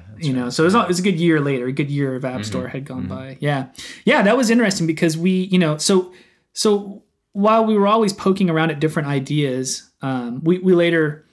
The company contracted a little bit and got down to 3 of us. And then we were like, well, we can definitely support ourselves contracting, but let's build up a vision of some bigger things we could do. And so we looked at, InDesign had a server-based product. And if you were to purchase it, it wouldn't do anything. You had to build stuff around it. And so we're like, well, maybe we can build some skeleton stuff around that and license that to other people. And we looked at like some, like an image process, like a edition of Photoshop used to have a server, but then it went away. Mm-hmm. So we were looking at some tools like that. Like, could we do some automated image processing thing that we could license to people? So we were starting to build up some other technology that was more towards what we knew a lot of, the publishing industry. But at that same time, the iPhone came out and we had all this Mac experience. Most of the contracting work we did was cross-platform at best or Mac. I mean, so many of those publishers have used the Macs all the way through the darkest days, right? And so we had tons of Mac software development experience. And so then we got lucky too in that Brad Ellis came to work for us. Yeah. Not as a designer, which if most people know him as, but we needed someone to test stuff because he was only 10 years old. Yeah, he was working part-time for Gus too. And 19 or 21, I don't know. Yeah. He was very young. And we met him hanging out at Xcoders and through Gus. Mm-hmm. And it was clear he was really smart and knew a lot about Adobe software. Yeah. And so it's like, well, we need someone who's good with Adobe software to test some of these things that we're building for ourselves and for other clients. So, you want to do some part-time testing with us. And then it became pretty clear that Brad was really good with UI. Mm-hmm. So we were like, hey, we're going to build this thing for a client. They don't know. They just gave us a paper description of what they want. You want to design the UI for it. And he did a great job with that, I don't think we ended up getting to build that through some weird sequence of events that happened, like this financial crisis happening, contracts going away. Everyone we're talking to. Tell me you had a contract with Lehman Brothers. Yeah, we were in this big deal with them and on the phone with them, and then they just went completely silent, right? And then like 2 weeks later, this number has been disconnected. Yeah, it was terrible. So we're like, so at that point we're kind of, in some sense, we're floundering because it's not clear what there's going to be out there for us, because so many people were suddenly putting the brakes on spending any money. Yeah. And we'd staffed up a bit, and got some other people like Jake, who's now at Omni, and some other people working with us. And the iPhone came around, and it was fun and exciting, and we knew Coco. Yeah. And Jeff had this idea when we were at WWDC. I remember you or him telling me about it. Yeah, and he's like, we need to do like a virtual postcard app just to summarize it. Like, it's like, that sounds great. We have an idea that has got a scope that we can take on and do. Fantastic. And so far away from that, that right? biology. Oh yeah, totally. Totally different. Yeah, just right? Simple consumer-based. I was like, yes, because we were always terrible at coming up with ideas for consumer-based products. We come up with all these other fancy niche things, but finding something that was truly broad appeal. And so it sounded great. We were pretty knee deep in some contracting work that we had going, like as far as like development people. So it's like, okay, Brad, start working on the design. We'll be there eventually, but just start designing this. So it was fantastic. I don't remember, it's all fuzzy in my head now, but he had a good long time to just sit and look at iPhone apps and look at how iPhone worked and iterate over the design of this postcard app while we were all busy. And then by the time we started becoming free, he had really refined this thing, had made this amazing design. And so we probably had it all working Quartz Composer or something too. yes. There was. This was a little bit before his complete mastery of Quartz Composer, but I think at this time probably Motion or After Effects was likely what he was monkeying. He could probably correct that, but So we dove in and hammered that thing out because the nice thing was we did suddenly then have 5 developers who could contribute. At least sometime. Like all of us weren't free equally, but like we did just sort of like realized his design just in time to get under the wire for the ADA awards that year, which was a really fun experience because I suppose it's probably okay to, I don't know why it wouldn't be okay to tell this story, but one really funny thing was in postage, we needed to, so this is a really early iPhone. So, sending an email from an app was not easy. So we're building an app that can share a postcard that you make from an image. You take an image, put it in a little template for a postcard type thing, maybe put some text on it, and then you're going to send it by email. To actually send that as an attachment, we had to do our own SMTP, right? Like you couldn't do that through the SDK. Mm-hmm. Yeah, there was no mail composer thing. Yeah, I forgot about that. Jeez. Actually, what I ended up using was something that Kyle and Ian wrote. I'm pretty sure both of them contributed to it, and open sourced. Okay. And so I didn't actually know those guys. Yeah, maybe I know. I think I knew Ian because of C4, maybe. But my birthday party in Vegas was 2000. Yes. I forgot that he was there. That's right. That's probably it. So we used their thing to send emails, but because of that, we had to kind of vector it through our email account server, and because we didn't want people to have to type in their password and account, right? That's a dead end. Yeah. We also wanted to kind of pre-fill who it came from with their email address. So if someone did reply, it would go back to them, right? You can't get their email address. Well, you can't. You could. Yeah. So we did it in a way that was, I guess, violating the terms of no private API. So what it really was it wasn't a private API call, but it was a key in a dictionary that was not published. I don't know how we found out about it. I think Jake figured that out. And so we needed to, we used that to get the phone number. And then we looked in the contract and the address book and like, well, whoever in the contacts has this phone number is probably the person who owns this phone. Let's ask them if they want to use this email address. We're just trying to pre-fill it for them, right? Like, good intentions, right? So as we're getting closer to WWDC, we got a phone call from Apple, and it was John Galenzi on the phone. He's like, "You guys are doing great in the judging for this, so congratulations. We love your app. We got a little problem. You guys do this thing where you get the email address. Can you tell me how you do that?" I'm like calling Jake in the room, like, Jake, tell me what did you do to that? You know, he's like, so we explained it on the phone. He's like, yeah. He's like, that's pretty much so private API. Like, you can't do that. It's like, I don't want to ruin your chances for this, but is there anything you can do about that? It's like, we can put a new build up right now. I'll hang up the phone and go make a new build and put that in the store, and we will remove that feature. And they're like, great. So we knew. So it was neat. I think a lot of times people don't have any idea. So we had a little bit of a precursor to know that we were in a good position for that. But it's never certain. And I've heard from people who were part of the process that sometimes it changes at the last minute. Like, honestly, day of, there are potentially changes. There are, God knows what considerations all go into this, because it's not just, is it the best app? There's, what does Apple want to highlight? Right, what politics are involved in? Yeah, well, what secret feature no one knew about is now revealed and conflicts with the winner, maybe, I don't know, right? I mean, so. But Postage absolutely deserved it and was a wonderful app. I loved it. I so loved, that was one of the funnest things I've ever worked on, because we had to push really hard to make that thing fit and work on those phones. I mean, we had no memory, and we were very graphics and animation intensive in that app. Taking a picture and you're and we have these high-res templates that Brad made. It was also so much fun watching those guys make that app. The assets for it. So we asked Brad to make as many templates as you can, right? Basically. Right. And so he just starts going crazy. Like, well, I made my own paper once and I'm gonna use that as a texture, and he and my wife Liz are going to the art store and just shopping for random stuff and coming back and like cutting things out of construction paper or taking photos at the beach. And, just like, it was really awesome watching this, like, I don't know, it probably was a month, but I don't know, maybe it was 3-week process of like our conference room turned into Brad's crazy art room. And like, it's like all these templates are being made. I love that Brad brings all the physicality to a physical UI. And that he's not just a guy sitting in Photoshop. Exactly. He's doing all this. That's very cool. It was fantastic. It was so fun I remember there was a comment that Jeff made to me once, like, I'm going to paraphrase it, but it was something like, I don't think I deserve to work on this app. He's like, this is so cool. I can't believe that, we're creating this thing.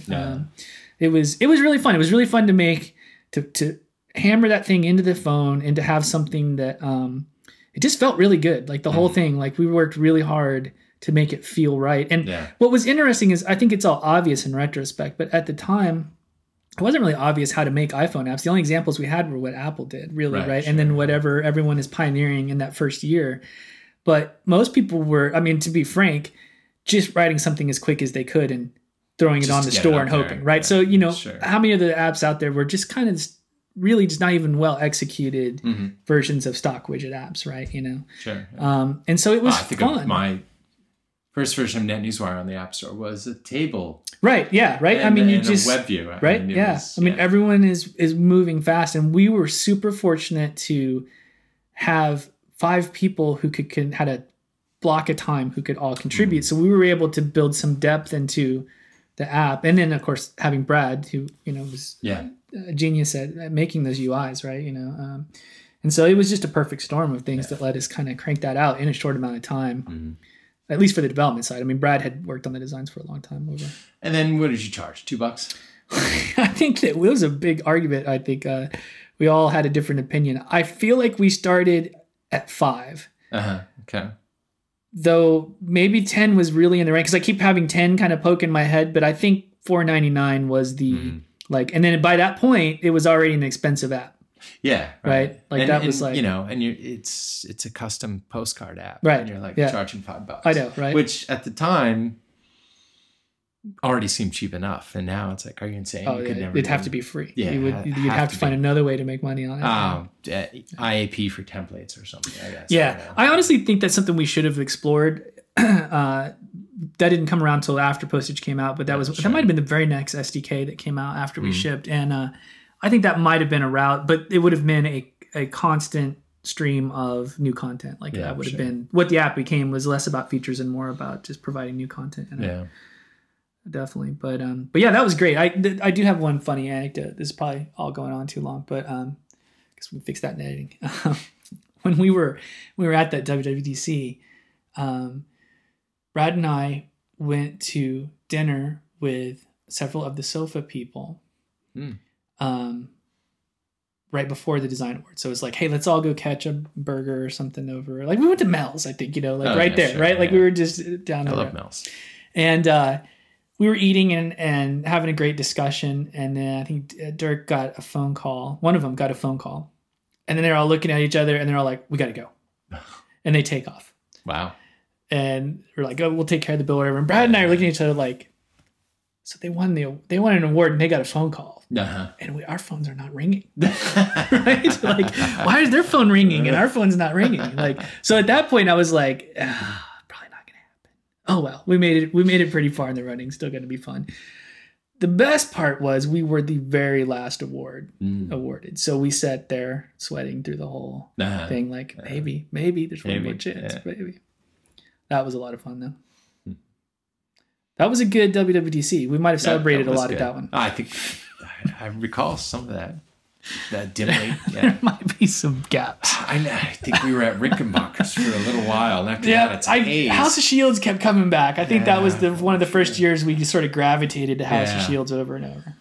Well, we have been talking a while. This is a long episode. This is a long episode. Why don't we fast forward up to let's do Napkin and then call it a show. Yeah. So Rogue Sheep. Yeah. Fast forward Rogue Sheep. Yeah, we do some more apps. Yeah. We all pretty much part ways. Takes a little while, but we kind of slowly dribble apart. People land at different places. I ended up through a series of events. I've been friends with Guy English for a long time. He and I met at C4, I think, is where we really started hanging out. Yeah, that makes sense. Probably met at WWDC. Yeah, and then at your birthday party, that was in Vegas. That was another time. So we'd always hung out and talked, and we kind of had collaborated on a thing with Mike Lee that just didn't go anywhere, like a poker game for the iPhone. Oh, right. That was like for just a little while. You were part of it too. Lemur, I didn't do a lick. Yeah, we just we all were just everybody doing other stuff, right? Yeah, exactly, right. And so Guy was in an interesting situation in which he was pretty sure he was going to be part of a bigger new company, a new thing. Mm-hmm. And he had spent all this time writing this app, which was called Whiteboard at the time, many years writing this app, Whiteboard, and had shown it to me and other people and talked about it. I think I'd seen some. I'm sure, because he had some pretty neat stuff to demo. Forever. Yeah, it really long time. And he's like, I was talking to him like, I'm leaving Rogue Sheep and trying to figure out what the next thing to do is. And he was like, I've got this gig that I'm going to do, and that means I really can't publish this app. So like that's going to kill me to have done all this and never publish it. So maybe you could do that. I'm like, that sounds interesting. Let's plan on that.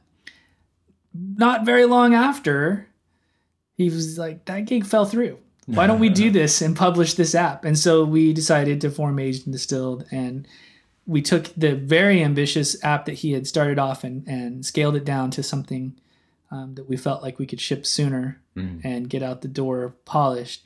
And so Whiteboard became Napkin, and it's been just over a year now that I think it was getting even for almost a year and a half. We released it last January. Right. Okay.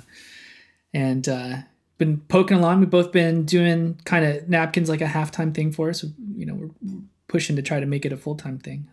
But it's been cool. It's been really fun to go back and write a real Mac app. After doing so much iOS work. Yeah. If you oversimplified, you could say that Rogue Sheep was destroyed by the race to the bottom on the iPhone store. I think so. I think it really hurt us. Yeah. If you could have charged real money and made a living at postage and stuff, the company would still be around. Right.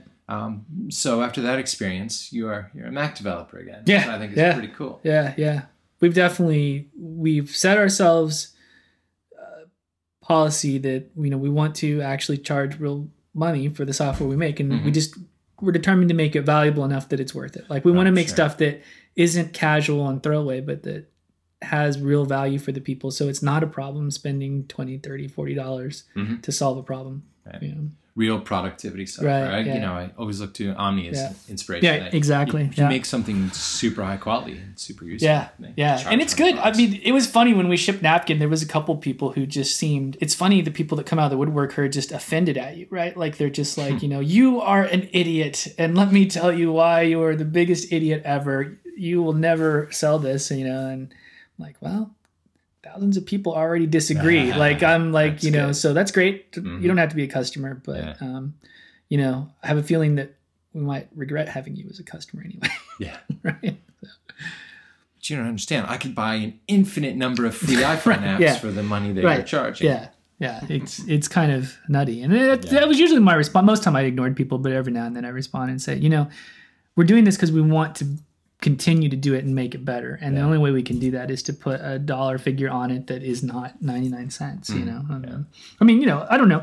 We haven't really played. We've been very intentionally avoiding ever monkeying with the price of napkin because we don't want to get gimmicky and we don't want to disappoint people who paid the $40 and then like suddenly we're like it's $20. You know. Sure.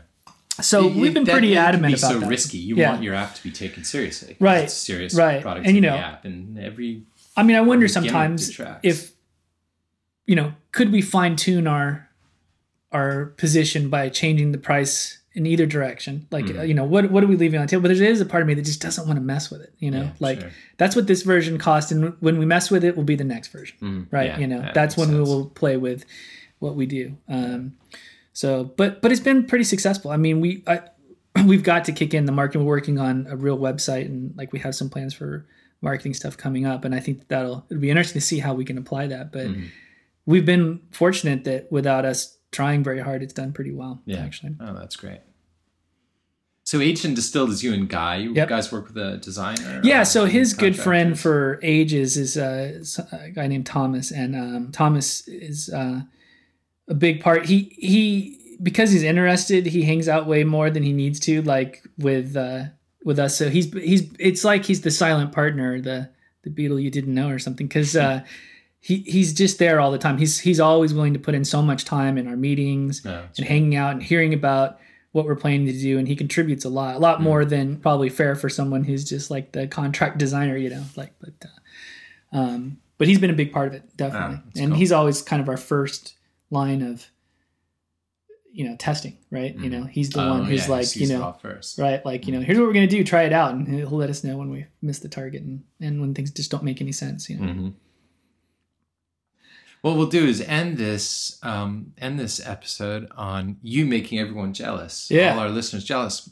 You are going to the World Cup. Yes. Yeah. In fact, I've got just a tiny bit more work to do to secure all the amazing amount of things you have to do to travel to Brazil. But I was a little worried that I was going to miss WWDC, but it all worked out so that I'll be in San Francisco in the end of June and Brazil, or at the beginning of June, and Brazil at the end of June. Yeah. So it's like a raffle, and so to get tickets, you know, each country gets awarded a certain number of tickets. The host country gets the majority of them, but so you have to just apply essentially for the games that you're interested in, and then they have some sort of random process. Now people accuse FIFA of corruption all the time, so who knows? Maybe I bribed somebody to get that ticket. But so we got tickets. If bribery were an option, you probably wouldn't be able to afford the bribe. I'm sure I wouldn't. I don't think I can afford this trip, honestly. Like, if I had known how much it cost to go to Brazil during the World Cup, I might not have ever put my name in the hat. It is insane. Like, they're charging a lot for because they can, because, you know, it's all constrained, right? There's not enough capacity for everything that's coming in, right? Yeah. And airfare is crazy, and you've got to. We have this fantastic situation where you must get a visa to go to Brazil as a U.S. citizen because they're reciprocating some sort of terrible treatment we do to Brazilians incoming. And so, but what's great for everybody, though. Yeah, right. They shouldn't take it personally. Right. Yeah. Well, for some reason, there's something specific with Brazil. I don't know what it is that we do on this side, but because of what we do, they enacted you must have a visa that costs like $160 kind of thing to come in. But what's fortunate is, of course, for the World Cup, they're like, hey, you don't have to pay for it, but you still have to get the visa. So it's this like multi-week ordeal where, as a resident of Seattle, we have to go to the consulate in San Francisco to get the visa, or have someone do it on our behalf, and it's just super complicated. Crazy. But eventually, I will be in Brazil watching people bat a little ball around with their foot. Yeah, that's soccer nerds. Chris will be there. It's gonna be awesome. I think people should also be jealous because at this very moment, I'm sitting in the room where Net Newswire was born. Right? I've been working in this office since 1999. Yeah. Almost everything I've done has been in the same room. Yeah. I think that's that may make more of our audience jealous, I think, than World Cup. You know what? It's just a room. It's fantastic, though. You got it plenty. I love the desk Eddies over there. Yeah, those are sweet. Those are real awards, man. Those have some heft to them, right? They are. You could hurt somebody. Yeah, Adobe had a couple behind a case in the Seattle office from Aldous days. Really, they were Aldous ones. All right. Well, therecord.co is where you can find the show notes and all our other awesome episodes from the past. Yeah, and you should probably go there because the show notes are probably really, really long because we have a habit of trying to be comprehensive with those. Yeah, definitely visit the show notes if you haven't. Brent is a monster with those things. I go visit them after because it's awesome to go see the links for the things we talked about. It's so much fun to do. Yeah, I enjoy it. Those are great. Well, also, we have some fantastic sponsors for their specials here. So go check those guys out. MoonriseSoftware.net/tagcaster. Go to hover.com, igloosoftware.com/therecord. And listeners, we'll be back in 2 weeks with another special.